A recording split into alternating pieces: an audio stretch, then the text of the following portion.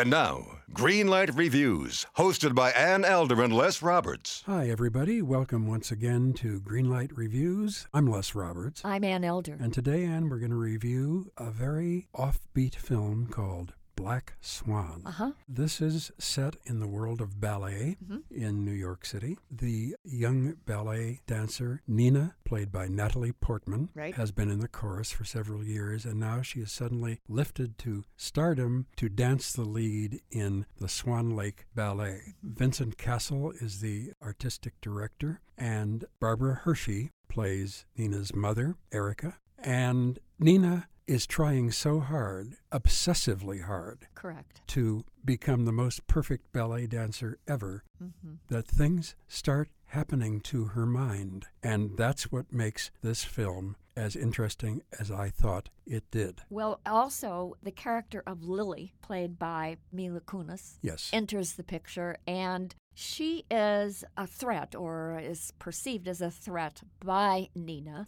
And in her mind, she believes that this character is stalking her, and also that she wants to replace her as the lead, even before she has a chance to dance the part. She believes that Lily is after her role as the White Swan and the Black Swan. In this case, she is playing both of those parts in the ballet, and she is struggling, of course, to be the best at both. She's having more problems, according to the director of the ballet, Thomas, played by Vincent Cassel, mastering the character of the Black Swan, because that's the evil swan. So he gives her all kinds of instructions and things that she's supposed to do, mainly to have an affair with him, perhaps, so that she can get over her being so uptight and so pure, and that she will be able then to express herself as the bad swan. Well, as you can tell from my tone of voice, I didn't care for either swan very much in this movie. I didn't like anything in the picture except Natalie Portman's interesting performance. Well, I got to tell you, Anne, when I left the theater, I felt very much as you did. I thought this was too weird a movie. But I thought about it and thought about it and thought about it. Well, that's too much thinking about the Black Swan. I suppose so. But I suddenly realized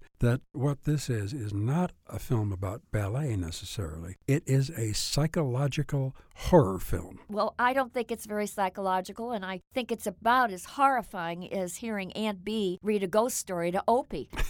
I don't think it's remotely scary. I think it's silly and inane and, frankly, a little bit adolescent. I think this picture was overhyped. I think it's oversold. I think it was overpraised. And for the most part, everything in the movie is overwrought. For example, the character of Nina's mother, played by Barbara Hershey, and that character's name is Erica. Most of the time, she's screaming at her daughter, and she does it either behind closed doors or she's yelling at her in the bedroom. But the thing that really annoyed me about the mother is that she keeps her daughter somewhere around 14 years old.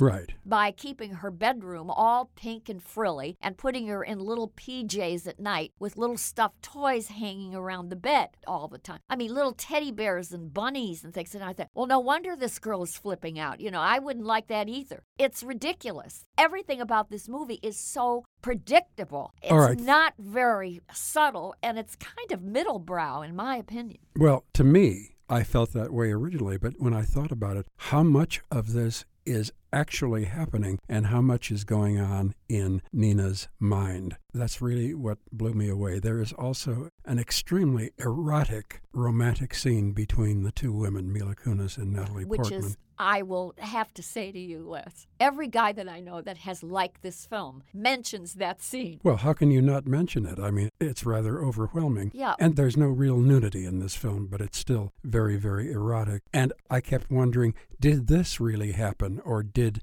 Nina imagine it? That's what kept me thinking about this film and thinking about this film. Well, of course it's all in her overly pumped imagination. That's why the movie is so stupid to me. I suggest that you take a look at the movie Roman Polanski's Repulsion, a movie that came out in the 60s. It was Roman's really big hit. And it starred Catherine Deneuve. There's a movie about obsessiveness, and there's a movie that was fascinating and truly scary. It was about the derangement, the unraveling of a beautiful young girl. and what was going on in her mind. She thought that every man in the world was after her. In Nina's case, she thinks that every woman is after her and all of the men. She's nutty as a fruitcake. But it's not subtle. It's the kind of sophomoric approach to hallucinatory horror filmmaking that just drives me up the wall. I didn't think it was remotely well written. I thought it was silly, and I thought, frankly, it looked like a cheapo movie that was filmed on the weekend. Oh, my. Les, I know the movie was done for about a dime. Darren Aronofsky shot this film in about 6 weeks. Natalie Portman prepared for the movie. For a year, she prepared. Yeah, but they only shot it in 6 weeks, so they had to do it on a shoestring, and I thought it really looked like that. I'm not saying that he's not talented as a director. Yeah. I just didn't think the movie looked like a great, big, wonderful horror movie. I thought it was kind of B-movie. Well, I've got to disagree with you. Darren Aronofsky directed The Wrestler a couple of years ago with Mickey Rourke. And despite the fact that that was about wrestling and this is about ballet, there is great similarity because the two leading characters were astonishingly self-destructive. And that's one of those things that kept me wondering. I know a lot of ballet dancers, male and female, and I know how hard they work. Right. And how self-destructive they are because this kind of dancing is very, very painful until they get used to it. But what does that have to do with the fact that this movie is taking a rather cartoon look at mental unraveling? I mean, I don't think it's a cartoon. You don't? No, I don't. You really bought the fact that she had feathers coming out of her shoulder blades? Oh, my. No, she thought she had feathers coming out of her shoulder blades. To me, that's a cartoon, Les. Well, maybe so.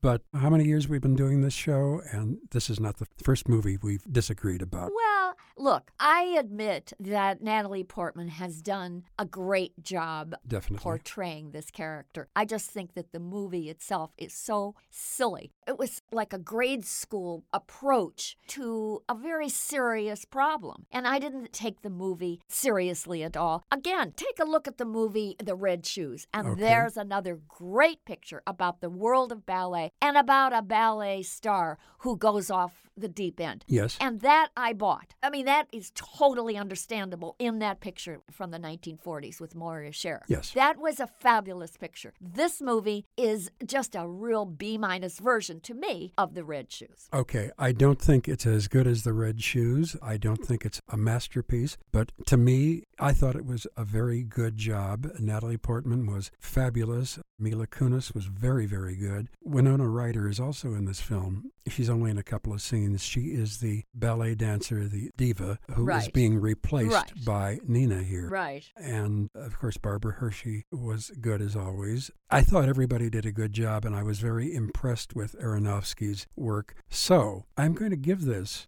a green light, warning everybody that this is not what you would call an enjoyable film, but it's a fascinating film. So I'm giving it a green light. Well, I don't think that Aronofsky pulled it off. I don't think it's quite the horror movie that he wanted it to be, and I don't think it's quite the psychological drama that you wanted it to be, Les. I think it's just another B movie. Except for Natalie Portman and Mila Kunis, I thought the acting was pretty dreadful all the way across the board. Oh, my goodness. I can't give this a yellow light. I can't give it a green light for sure. In fact, for me, The Black Swan gets a red light, and it's a kind of movie that made me want to head for the bar, and I don't mean the kind that's in the ballet studio. I didn't like this movie, not one bit. So, a red light and a green light for Black Swan. Well, we're going to be back to review another film very, very soon. Are Ann and I going to agree? I don't know.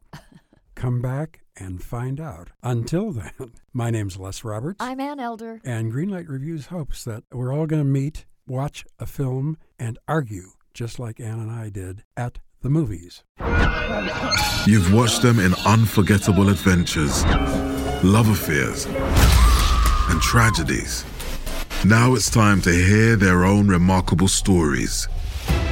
From the makers of Death of a Rock Star and Death of a Sports Star, this is Death of a Film Star. And action. Starring Heath Ledger, Marilyn Monroe, Chadwick Boseman, Robin Williams, Carrie Fisher, and Bruce Lee.